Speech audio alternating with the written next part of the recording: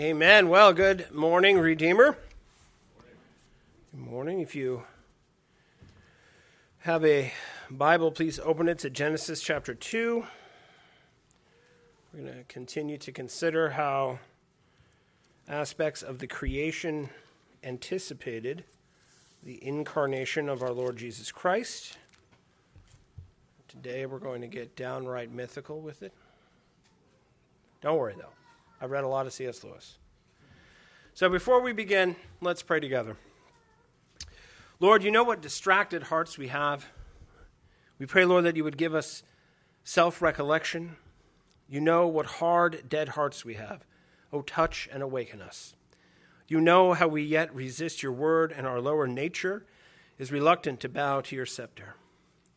Therefore, O Lord, show forth your power, send your Holy Spirit on high to work among us, to make our hearts submissive and ourselves capable of living in true union with you. Our salvation, Lord God, you are our salvation. Let us yield totally to your grace. We pray these things in the name of your Son, and amen. Amen. Now, I'm going to actually begin with a lengthy quote from Dietrich Bonhoeffer, that glorious Lutheran. If you ever want to know how to resist the government properly when they get out of hand, Dietrich Bonhoeffer is your man. He was a pastor in the Lutheran Church who attempted to assassinate Hitler, unfortunately failed. But he wrote a devotional on Advent, and in that devotional, he writes this: "The lack of mystery in our modern life is our downfall and our poverty. A human life is worth as much as the respect it holds for the mystery. We retain the child in us to the extent that we honor the mystery. Therefore, children have open, wide-awake eyes because they know that they are surrounded by the mystery. They are not yet finished with this world. They still don't know how to struggle along and avoid the mystery as we grown-ups do. We destroy the mystery because we sense that here we reach the boundary of our being, because we want to be Lord over everything and have it all at our disposal, and that's just what we cannot do with the mystery. Living without mystery means knowing nothing of the mystery of our own life, nothing of the mystery of another person, nothing of the mystery of the world itself. It means passing over our own hidden qualities and those of others and the world. It means remaining on the surface, taking the world seriously only to the extent that it can be calculated and exploited, and not going beyond the world of calculation and exploitation. Living without mystery means not seeing the crucial process of life at all and even denying them in their entirety." Now, what is the mystery that he's talking about? What is the mystery? Well, all of this is actually a comment on Colossians chapter 2. Colossians chapter 2. I know I told you to open to Genesis. Look at that little trick I pulled. The mystery that he is describing, this mystery that children understand and that adults avoid because we cannot control it, is found in Colossians chapter 2, verse 2 through 3. "That their hearts may be encouraged, being knit together in love, to reach all the riches of full assurance of understanding and the knowledge of God's mystery, which is Christ, in whom are hidden all the treasures of wisdom and knowledge." Now, the mystery at the heart of the cosmos, the mystery at the heart of God's plan for mankind and creation itself, the mystery is Jesus Christ. And for those of us who are familiar with the mystery, those of us who acknowledge that there is a mystery, we acknowledge the Lord Jesus Christ, we acknowledge that he came into the world to save sinners like us, that he ascended, that he sits at the right hand of the Father, all of that we know.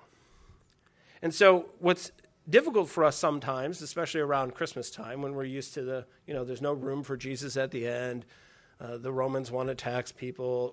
There's so many elements of the story, that he went to shepherds. I recently was listening to 105.3. I don't usually do that. But they were talking on there about how it was the night shift that was out there with the sheep. And I thought, they didn't have such a thing back then. I was like, I love how this guy is trying to yank a mystery where there's no mystery, right? It's not like the day shift people were too good, and so he goes out to the pasture and he starts talking to the night shift. That's not how it worked. Because if you were with the sheep during the day, you were also the same person who was with them at night because they were your sheep. And in preparation, I don't think my brother on the radio could have prepped me better for this. Because look how he's yearning for mystery. He's yearning for depth. He's yearning for more purpose, more meaning, more magic out of this whole beautiful thing we call Christmas. And what I find, right, is that the desire is good. The answer is terrible, right? It is so anti-historical and anti any conception of the context. And so today, what I would like to do, for those of you who are familiar with this mystery, is try again to weave a spell. I know I'm using a lot of magic language. There's a purpose. But C.S. Lewis, in one of his sermons, said sometimes the purpose of spells is to break enchantments as much to make enchantments.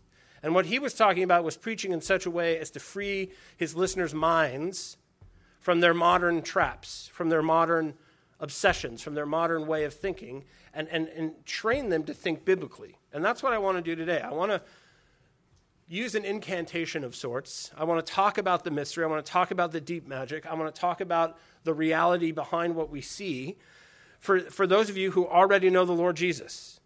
Because I want you to experience the mystery this Christmas. I want you to think about things that you have thought about many other times in a different way. St. Athanasius, that great saint, wrote a book called On the Incarnation. And in this book, he explains the entire Christian faith based on the incarnation of Jesus. It's a short book. It's one of the greatest theological works ever written. By all means, please buy a copy. C.S. Lewis wrote the foreword to it. It's a very good book on the incarnation. But in that book, he wrote this: "For he became a man that we might be made God. And he manifested himself through the body that we might take cognizance of the invisible Father. And he underwent insult at the hands of men that we might inherit immortality." Now, I mean, we could just unpack that, right? But this is what I like about quotes like this, is it opens up a little bit of this mystery that we are so familiar with and gets us to think about it in a slightly different way. And spread throughout this sermon are little quotes like that because it's helpful to understand what we're talking about. Yahweh-Elohim, the creator of everything that you see, everything that has ever existed, became a man. Right? The one who doesn't need food ate at his mother's breast. And this mystery is at the heart of who we are as God's people. It's at the heart of creation. It's at the heart of history. It's at the heart of everything we do. Now, there is a cooperative project going on. Now, what I mean by this is God doesn't need us, but he made us to join him in a process that he's taking the cosmos through. He has a plan, and he wants us to be a part of that plan. He wants us to join him. He doesn't just work upon us, and we're not just clay in his hands, right? We start that way, but he makes useful tools out of the clay that he might operate on the world, that he might operate on the cosmos, that he might operate on other people. We are tools in his hands. We are participating in what's going on. You're used to phrases like, unless the Lord builds the house, the laborers labor in vain. Now, what that tells us is what? Unless the Lord builds it, the people who are actually doing the work, it's meaningless. Now, when the work is done, could you say that the laborers were the ones who built it? Of course, man's been doing this since the beginning of time. Look at what we've done. Look at what we've accomplished. We are God's fellow workers. We are God's building, God's field. That's what St. Paul says. And what does that mean? We are his fellow workers. What does it mean that we are the building being worked on? What does it mean that we're his field? The creation is a supernatural and natural project. Yahweh-Elohim birthed a man. That's what he did in Genesis chapter 2. And Mary birthed a God. And everything that occurred between those two births is rich with meaning. Is rich with what? God attempting to get man back to himself in order that they might cooperate together. What was read for us today? You're going to build me a house and I'll build you a house. And this is the Christian life that you're engaged in. Jesus says, go and build my house. And while you're doing it, I will build your house. And you're like, well, who's building? We're both building. Well, what are we building? Does God even need a house? Right? Does he need a house? But he wants us to make him a house. He's a very practical God, right? Because you really just need a place to lay your, right? Even human beings understand. All you really need is a place to lay your head, somewhere to wash your plate, right?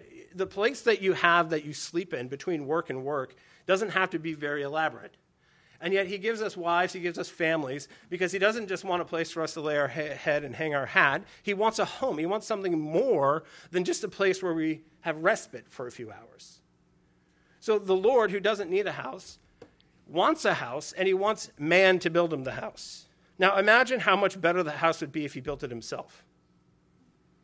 Right? If I had $5 million and I had all the access to whatever I want, I just built whatever house I wanted. Yeah, man, this is a nice idea. I kind of like this. Can you imagine what I would build for myself? You had everything you wanted. And what I could accomplish, even if I had $50 million, would not even come close to what God would accomplish if he built his own. Because you look, right, you look around this world, and you see the wondrous things in it and the useless things and the things that just exist for what purpose, right? Those fish down at the bottom of the sea with the little light hanging off their head. What is that all about? Right? I love it when they find something new, and I'm like, God's been delighting in that for 10,000 years, and look, he finally let us see it too. And this is what Christmas is about. This is what the Christian life is about. Okay? Jesus came to reestablish the cooperation of God and man, furthering the generations of the heavens and earth toward the full maturity and glory that they were intended to have. That's what this sermon is about. Now, what does that mean? What are the generations of the heavens and earth?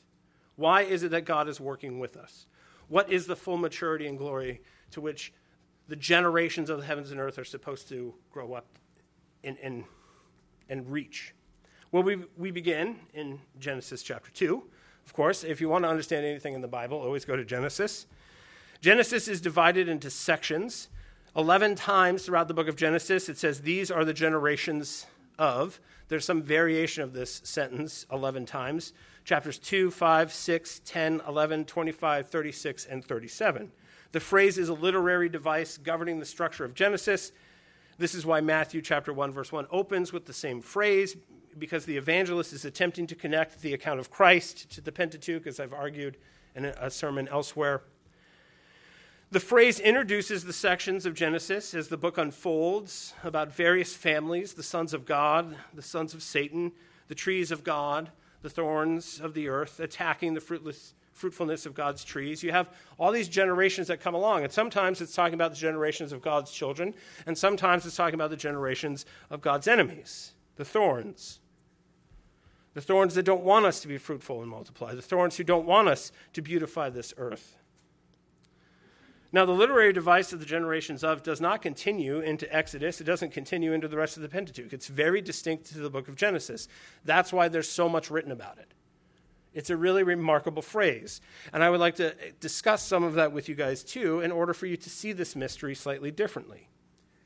If you read in Ruth 4:18, the meaning there is very clear. It says, the generations of XYZ are the things that emerge from or were fathered by XYZ. You have this thing, if you turn to Ruth with me, Ruth 4, verse 18, it says, now these are the generations of Perez. Perez fathered Hezron. Hezron fathered Ram. Ram fathered, and I'm not going to try to say that last name because I didn't practice. Right? The generations of means you're talking about the children of those who preceded it. Okay, this is the generations of Perez. Here are all of Perez's kids. The same meaning is found throughout Genesis. Genesis 5 uses it the same way. It says the descendants of Adam are, and then it lists the descendants of Adam. Why am I mentioning all of this? Because if you read chapter 2, verse 4, there's something very plain in the text that we don't really, I think about.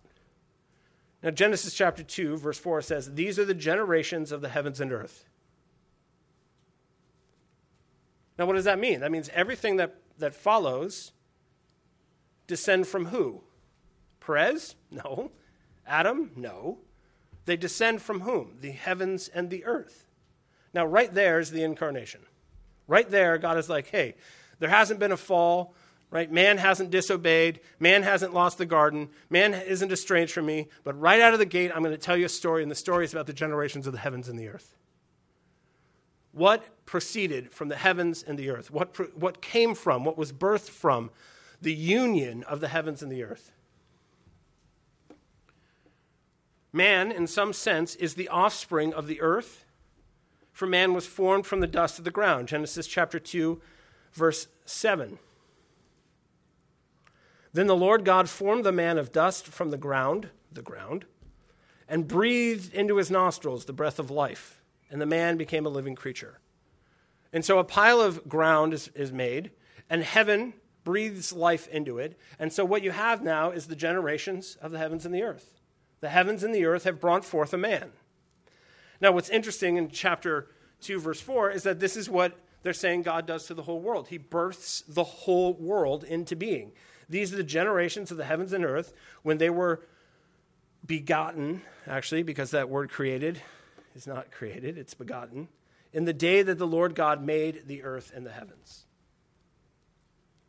Okay, now I'm going to do a little Hebraic jujitsu here on you guys. I apologize about that. I will explain. But what we see here is that in the very beginning, we're told the beginning of the story that God has to tell us is the generations of the heavens and earth, the union of the heavens and the earth, the cooperation of the heavens and the earth. Lots of symbolism and typology spring from this. Jeremiah 18:6 says, "O house of Israel, can I not do with you as this potter has done? Declares the Lord. Behold, like the clay in the potter's hand, so were you in my hand, O house of Israel." And there in Genesis 2, what is man? Man is but clay, right? It says in verse 6, chapter 2, verse 6, the water comes up and sprinkles the earth. Well, what happens when you go and you mix dirt and water together?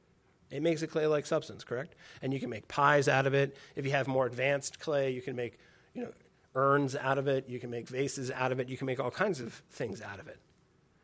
Isaiah 64:8, "But now, O Lord, you are our Father. We are the clay, and you are the potter. We are all the work of your hand." This is what Paul talks about in Romans chapter 9. He talks about, "Who are you, O clay pot, to talk back to the maker of the clay pot?" Well, all of that reference is a reference to chapter 2, verse 7 in Genesis, where man makes mud, and then he breathes life into it.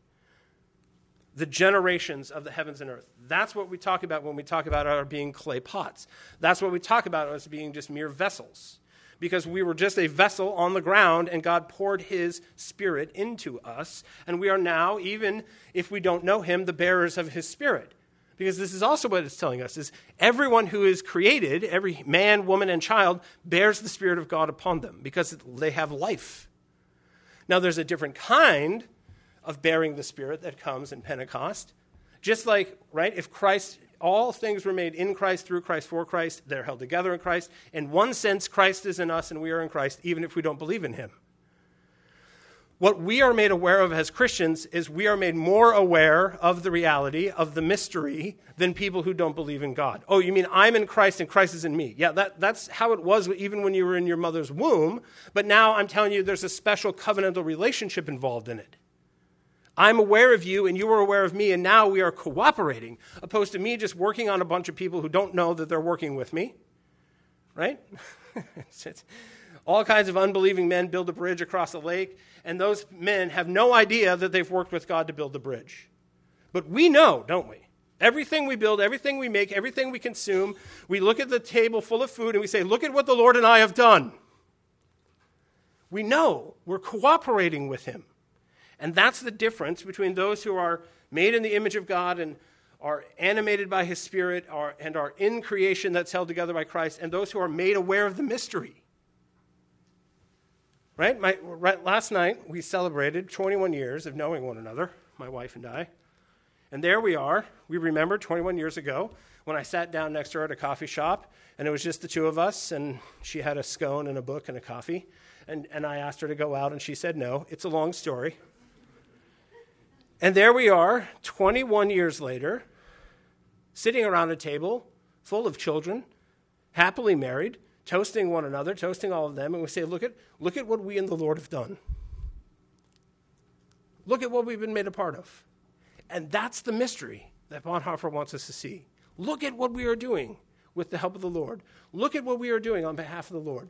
Look at what we are doing because he is here with us and we are working together. Genesis chapter 2, verse 4 itself describes creation as the generations of the heavens and the earth, suggesting that they came into being by something like giving birth. The word translated as made, so if you look at chapter 2, verse 4, it's actually down at the end. In the day that the Lord God made the earth and the heavens. Now, I want to point out something very important here about the Hebrew. The word could be made. The word could be beget. They can't actually be either word because Hebrew is, there's not very many words, and you use them, context matters. So we're used to saying God is the maker of the heavens and earth. It's a very important creedal statement. I'm not trying to say that we go and change the creeds and say that, oh, you know what we should do is insert the word beget, the begetter of the heavens and the earth. I'm not saying that. I'm saying that there is a fundamental misunderstanding about this verse and the way that we understand it, and there's another way to understand it that's helpful. I don't think we should lose one for the other. I think we should have both. And here's what I'm talking about. The Bible itself and God himself talks about the beginning as him giving birth to the world. Psalm 90, verse 2. Before the mountains were born, or you gave birth to the earth and the world, even from everlasting to everlasting, you are the God. You are God. Now that is the NASB version. That's the New American Standard Bible that I'm translating from, because I looked at 17 versions of the Bible, and it was very difficult to find the word used this way. But the NASB uses it consistently this way throughout the entire thing. And I think they're on to something. We are used to God being the shaper, God being the creator, God being the molder. And all I want to do is add one more. God the begetter. God birthed the heavens and the earth. And then from them, united them to make man. Okay, all of these statements are statements of analogy, and some of them we're more comfortable with than others. Now, we are used to talking about God. He's a man, right? We talk about him like he's a male, and he's at a workbench, and he's fashioning mountains, and he's making things with his hands, and we think, oh, yeah, that's cool. But he is the God, right, who his image is a man and a woman. And so it's perfectly legitimate to talk about these kinds of things as long as you don't isolate them, and then now all we're going to do is we're going to talk about God, the birthing person. Okay, that's what the world does. That's not what we're going to do. Okay, you can thank my wife for coming up with that statement just now. She's like, are you saying that God is a birthing person? No, I got to be very careful tomorrow. I told her. Birthing is an image that tells us something about God's relationship with the world, just like when we talk about Paul, and Paul talks about the saints that he's converted as suckling them.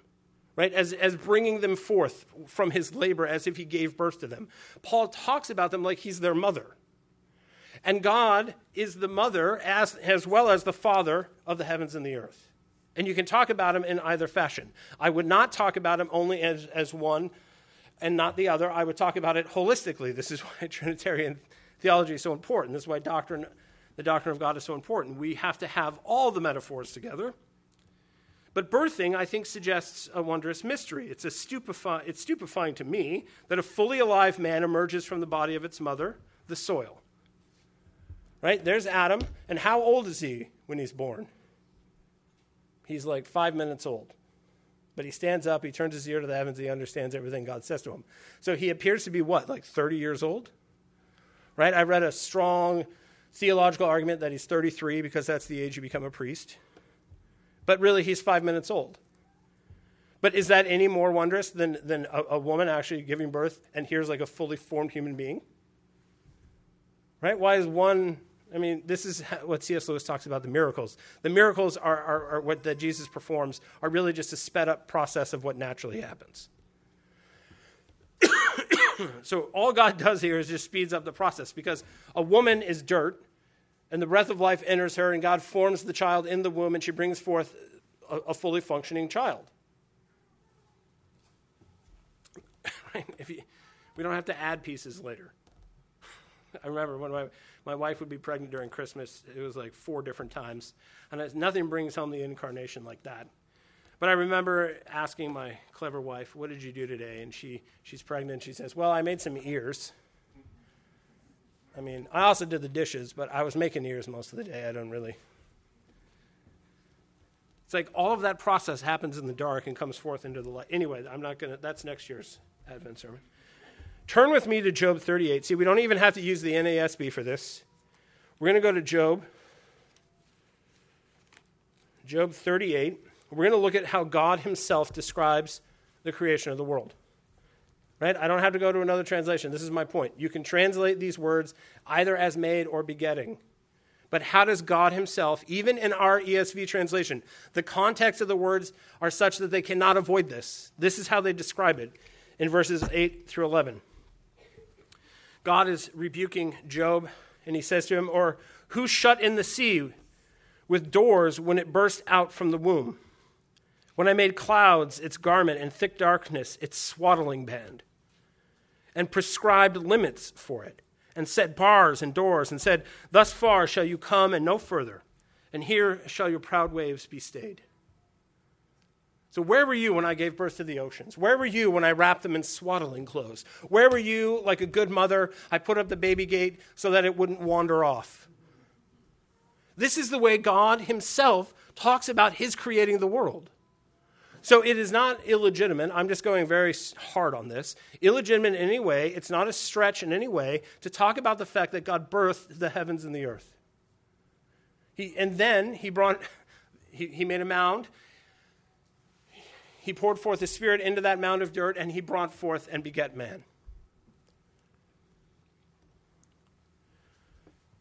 The only sense in which the heavens can have humanity as their offspring is by the breath of God, proceeding from God's throne, that infused life into the earthly clay of the man's body and the bodies of the animals, because that's also how the animals were made.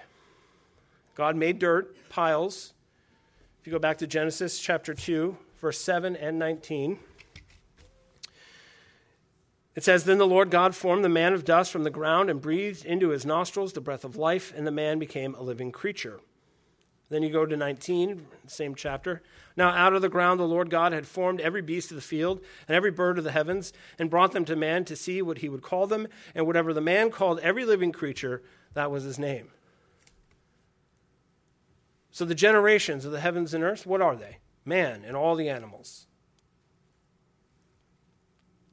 Heaven and earth cooperate in the creation of mankind.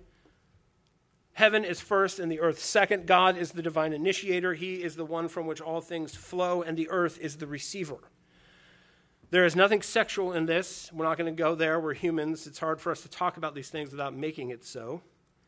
But there's an obvious analogy here to marriage. Awareness of this reality is crudely preserved in human mythology. I'm sure that's what some of you are thinking. I was actually looking up some stories about where gods impregnate some goddess named Earth. And they're actually too gross to even repeat in God's house. And I won't do it. Some of them are quite disgusting.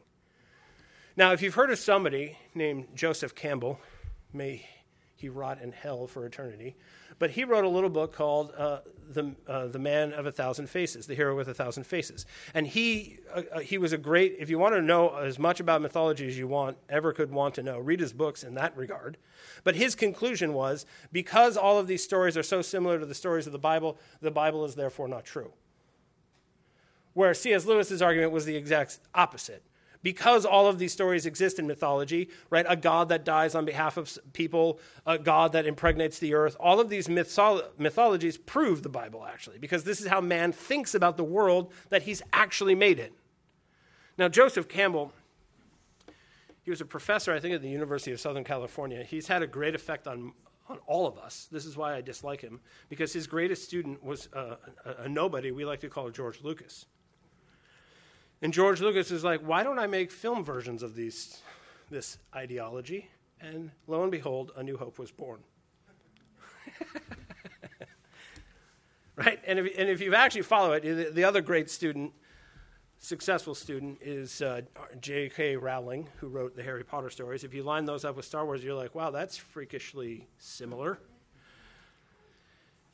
But what I'm talking about here is the world in which we're made. All those pagan religions, all those people in darkness understood something about the world that they were made in. And so they would have these stories that try to explain how they understood the world. And the story that is true and right and good and beautiful, the myth that is actually fact, is that God, right, made the heavens and the earth and brought them together and formed man and the animals and sent them forth to do his bidding.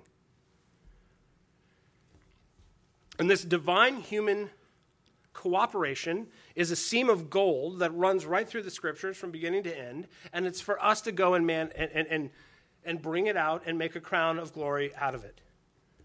What we are doing is not just living our lives. What we are doing is not just obeying some impersonal list of rules.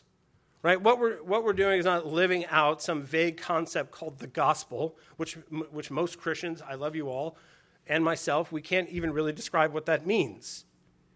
What we are doing is engaged in a cooperation, right, of the generations of the heavens and the earth. God made this world for his glory, and we have been restored to participating in that story, in that plan, in that kingdom that is even now covering the whole world. Psalm 127, verse 1. Unless the Lord builds the house, those who build it labor in vain. Unless the Lord watches over the city, the watchman stays awake in vain. 1 Corinthians chapter 3, verse 6 and 9. I planted, Apollos watered, but God gave the growth. So neither he who plants nor he who waters is anything, but only God who gives the growth. He who plants and he who waters are one, and each will receive his wages according to his labor. For we are God's fellow workers. We are God's field, God's building. Now, if you have a Bible, also turn with me to 2 Corinthians chapter 5. And what you start to do is you start to hear this cooperative project. You find the seam of gold essentially everywhere in the scriptures. So if you turn to 2 Corinthians chapter 5, I'm going to start in verse 21. Paul says to the saints in Corinth, "For our sake he made him to be sin who knew no sin, so that in him we might become the righteousness of God." That we might become his righteousness. What does that mean? What does that mean? I thought Jesus earned all of his own righteousness when he was alive, when he died, when he rose, when he ascended. What does it mean that we are in him becoming his righteousness? Working together with him, then, we appeal to you not to receive the grace of God in vain. So Paul is now, he's a dispenser of the grace of God. Is it all because of him? No, because he's cooperating in something. He's distributing grace. Working together with him. That's what we're doing. For he says, "In a favorable time I listened to you. In a day of salvation I have helped you. Behold, now is the favorable time. Behold, now is the day of salvation." So when is this day where we can cooperate with heaven? When we can cooperate with the King? When we can cooperate with Yahweh-Elohim and actually help him bring about the plan that he has for this world? Today. Today. We're working with him. We are the ones participating in the grace he's poured out of heaven. Now, what does that say about you, ladies, folding clothes on Tuesday? Right? Later this week, when you've got all that garbage and you're trying to figure out whose neighbor's garbage to stick all that Christmas garbage in because your garbage can is full. Does anyone else do that? That's why I like to know who's out of town. Because I'm a dispenser of grace. But I'm just thinking of real-world situations, right? Later in this week, when your sister eats the last cookie, when all of those things that you're going to go through, you're going through them, what you are participating in is the grace of God. His blood covers the sin. His righteousness is our righteousness. We have become his right? What we are participating in isn't just everyday life. We are participating in the generations of the heavens and the earth. We are watching and working to see his kingdom come on the earth as it is in heaven. And what are we told? Unless he does it, it's not going to happen. Does that mean we do nothing? Because this is always the tension in the Christian life. Well, why do I have to evangelize? We're Calvinists. Doesn't he just, ordain people before time began? So, right? When he gives you children to raise them in the fear and admonition of the Lord, that actually requires a great deal of dying to yourself and a great deal of work. Now, now, is it dependent upon us, though? But what happens if we just don't do it? Oh, baby, see? Talk about mystery, isn't it beautiful? Isn't that eggnog going to taste just a little bit better?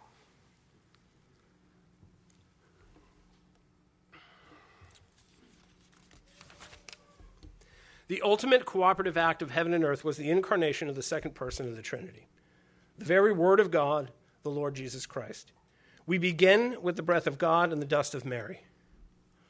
The definition of Chalcedon is the theological conclusion of an ecumenical council. If you guys have never heard of it, it's one of the creeds. Actually, most of the Series C churches during Christmas say the definition of Chalcedon as the creed. It's very ancient. It's a very important piece of theological work.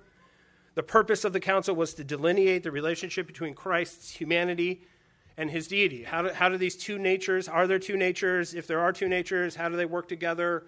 What's going on when Mary gives birth to Jesus? Does she just give birth to the flesh part and then they download the divine part from the cloud later? And then all these things develop, all these crazy ways of trying to explain it. Well, yeah, and there was one error where the Spirit comes and descends upon him and lives all the way until the cross and then heads out and leaves it to the flesh. But people thought it was absurd to claim that Mary within her womb bore the divine nature. It's impossible, they would say. Why do you hate Jesus so much by saying this thing? And so part of what they were working out at this great council was the defense of Mary in order to defend the two natures of Jesus Christ. It wasn't just Christ that they were defending. They were actually defending Mary. Because the patriarchs, the great patriarchs, thought that we were diminishing her, and by diminishing her, diminishing Christ. The irony there, talking to a bunch of Protestants about Mary. Talk about diminishing Mary and diminishing Christ. It's like a way of life for us. You'll understand what I mean by that in a second. The definition of Chalcedon states that Jesus was begotten before the ages from the Father as regards his divinity, and in the last days the same for us and for our salvation from Mary, the virgin God-bearer, as regards his humanity. Now that term God-bearer is very important. It's Theotokos in the Greek. She's called the Theotokos. This becomes now a title for her in the 5th century. There's songs written about it, books written about it. She is the Theotokos. That is her glory. She is the God-bearer. She, right, Jesus already existed, the second person of the Trinity, but he came into the world and that divine nature descended and dwelt in the womb of a woman. And that woman, it's not a mystery as to who the woman is. We know her name. We know where she's from. We know what she went on and accomplished after. And not all that, I would say crap, but I'm at church, that the Roman Catholics say about her. All of that stuff is nonsense. We actually really know who she is. Right? What was the pile of dirt that Adam was made out of? What patch of soil would that be? Imagine if we knew. Imagine if we could visit it. Right? But Mary is someone we know who she is. She's the God-bearer. She's the Theotokos. She is the one in who the divine nature dwelt, the one from which the human nature was united with the divine. Theotokos is the Greek title for the Virgin Mary, meaning literally birth giver of God. It's often translated as the Mother of God by Roman Catholics and Eastern Orthodox, but we Protestants are much more comfortable with the term God-bearer. She is the God-bearer. Now, theologian John Frame, lately of Reformed Theological Seminary on the East Coast, he wrote this about this term, Theotokos. God-bearer is Theotokos, sometimes translated as the Mother of God. This phrase is somewhat jarring to Protestants, but it is perfectly orthodox. The Nestorian party thought Mary should be considered the mother of Christ, but not the mother of God. To them, she was the mother of only Jesus' human nature, not his divine nature, but the Council of Chalcedon denied that Jesus' person could be divided up in this way. She was the mother of Jesus, the divine human person, and therefore of both natures. Nestorius, the Patriarch of Constantinople, taught that Mary was only the mother of the humanity of Christ, and therefore it was appropriate, to ascribe to her the title of Christokos, Christ-bearer. And then they get into a big fight over whether it's Christokos or Theotokos. Now, Nestorius worried that when his opponents called Mary Theotokos, or God-bearer, it implied that Mary had somehow generated the divine substance of the Son. He didn't understand the mystery, and by attempting, our dear brother, Nestorius, sometimes gets a worse rap than he deserves. He's attempting to understand something that's impossible to understand. And he should have given way to the brothers who were saying, no, man, that's not it. Okay, good try, but let's all sit down together and talk about this and determine how it actually works. The great Cyril of Alexandria and later the Council of Ephesus condemned Nestorius' position because he would not give it up and affirmed that Mary is in fact the Theotokos. And then they got together later and wrote a creed about it. Now, St. Athanasius argued vehemently that God created the cosmos through his Son, the Word of God, and all that is created through the Lord Jesus. Therefore, for the Word of God to be incarnated, given a full human nature, Jesus takes his flesh from his mother while retaining his eternal nature as God. The fetus in Mary's womb was God. Mary bore God. Mary birthed God just as God had birthed man. Luke chapter 1. Luke chapter 1. Let's turn there together. Luke chapter 1, verse 30 to 35. And the angel said to her, "Do not be afraid, Mary, for you have found favor with God. And behold, you will conceive in your womb and bear a son, and you shall call his name Jesus. He will be great, and he will be called the Son of the Most High, and the Lord God will give to him the throne of his father David, and he will reign over the house of Jacob forever, and of his kingdom there will be no end." And Mary said to the angel, "How will this be, since I'm a virgin? Explain this mystery to me. I want to understand this mystery that eludes all of us, this mystery that we are all yearning to understand." Mary herself was the first one who said, "What are you talking about? How are you going to do this?" She doesn't say, "You can't do this." She says, "How are you going to do this?" And she demonstrates in that question the very reason of God's choice, I think. She's like, I get that you can. Could you just tell me kind of how? Because the mystery is I don't understand it. Verse 35, and the angel answered her, "The Holy Spirit will come upon you, and the power of the Most High will overshadow you. Therefore the child to be born will be called Holy, the Son of God." Now, I love you, Nestorius, but I understand it's mysterious, but right there, what do we have? It's the divine and the human nature together in the womb of Mary. And Mary herself is overthrown by the very idea. She's the humble estate of her servant. What is the humble estate of her servant from her song? She's just a pile of dirt. What's more insignificant than a pile of dirt? If you have kids, you understand they go in the yard and they're so proud of themselves, they made a pile of dirt. And they think it's the greatest thing in the world. And I have to come down off my high horse and go out in the backyard and say, "Oh, look, this is a magnificent pile of dirt that you've made here. This is a fantastic pile of dirt. What is it called?" And then they tell you the name, the history, who lives there, why. And I think this is a pile of dirt. I'm like, I spent way too much on Christmas presents. They're dissatisfied with dirt. Well, in the first century, what is more insignificant in the culture of first century Palestine than a 14-year-old virgin girl? She's not married, right? Nobody ever tells us, right? Do they ever tell us what her dad's name is? She couldn't be more insignificant. She sees herself, the humble estate of your daughter. She sees that she's nothing but a pile of dirt, and yet the breath of God, which is what the Spirit is, pneumos, right? The pneumatology is the study of the Spirit. The word for breath and the word for spirit are the same. So here you have the breath of heaven descending upon a pile of insignificant dirt and bringing forth the divine God-man. That is the mystery of Christmas. This is the glorious reality to which we have been invited to participate.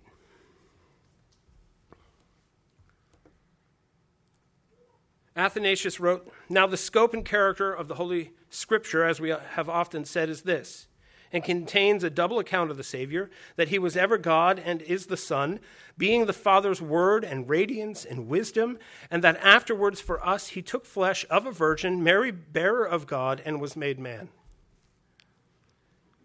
Romans chapter 1, verse 3 through 4, concerning his son who was descended from David according to the flesh, and was declared to be the Son of God in power according to the Spirit of holiness by his resurrection from the dead, Jesus Christ our Lord. There is this meeting of the heavens and the earth in the Lord Jesus Christ. And before, right? And he's walking around, and he is the penultimate version, right? The penultimate example of the heavens and the earth working together to fulfill God's plan.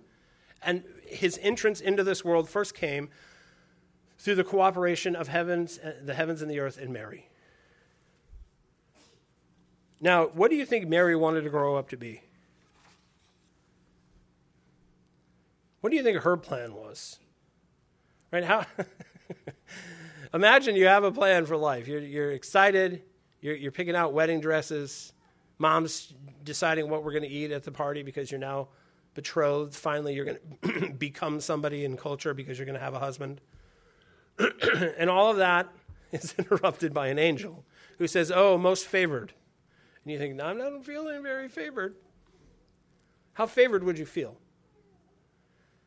But God said, "Listen, no, I have a plan, and you're now part of that plan." And that is the Christian life. That is the Christian life. I don't know what your plans were. I don't care, right? Because you know what's also funny is God knew what your plans were, and he still didn't care. He's like, "Listen, I have something else for you." You know what ruins a wedding day? Being pregnant. Right? You know what ruins a wedding day is being pregnant. Now think about that. Because I have attended recently a wedding where the couple eloped, and there she was in a wedding dress, and I was like, "In December, you're really going to give us this gift?" And she's there in a wedding dress. They're doing the ceremony. It's my cousin, to be honest, and she's like 5 months pregnant. And I was like, this is probably what Joseph's family was dealing with. And right? And everyone knows how this happened. And they're doing the right thing, and they're getting married. It's beautiful. They've become Christians. They're now like going to church. This is why they got married so fast. This is why they're having this big celebration. But I just thought this is hilarious because nothing would have ruined Joseph's mom's time like having Mary pregnant. And did God care about that? Did he care how they looked to everybody else? Did he care what it cost them? Do you know well, here we go, ladies. How hard is it to ride on a donkey to another town to get registered for taxes while 9 months pregnant? Right? They won't even let women fly on planes now if it gets so late in the pregnancy because it's dangerous, it's not good for them, and nobody wants to deal with that in an airplane. But God was like, "You know what, Joseph? Put her on a donkey. Because dear sweet Mary, do you think that was her plan? I'm going to be 9 months pregnant, and then I'm going to ride on this donkey?" And did God care? And this is the mystery of our life. We have plans, don't we? Even now in our wisdom, we try to make plans. And how often does God say, "All right, I got another plan"? And you're like, "Okay, what's that plan?" And then you try to live it out, and you try to live faithfully, you're trying to understand this mystery. Well, the mystery is you have been invited into this cooperation between the heavens and the earth, the generations of the heavens and the earth, the creation of the heavens and the earth. It's proceeding. And the plan for that creation is a cooperation between the heavens and the earth, and you are aware of it, you are participating in it, and when you sit down around your table, you can say, "Look at what we and the Lord have done."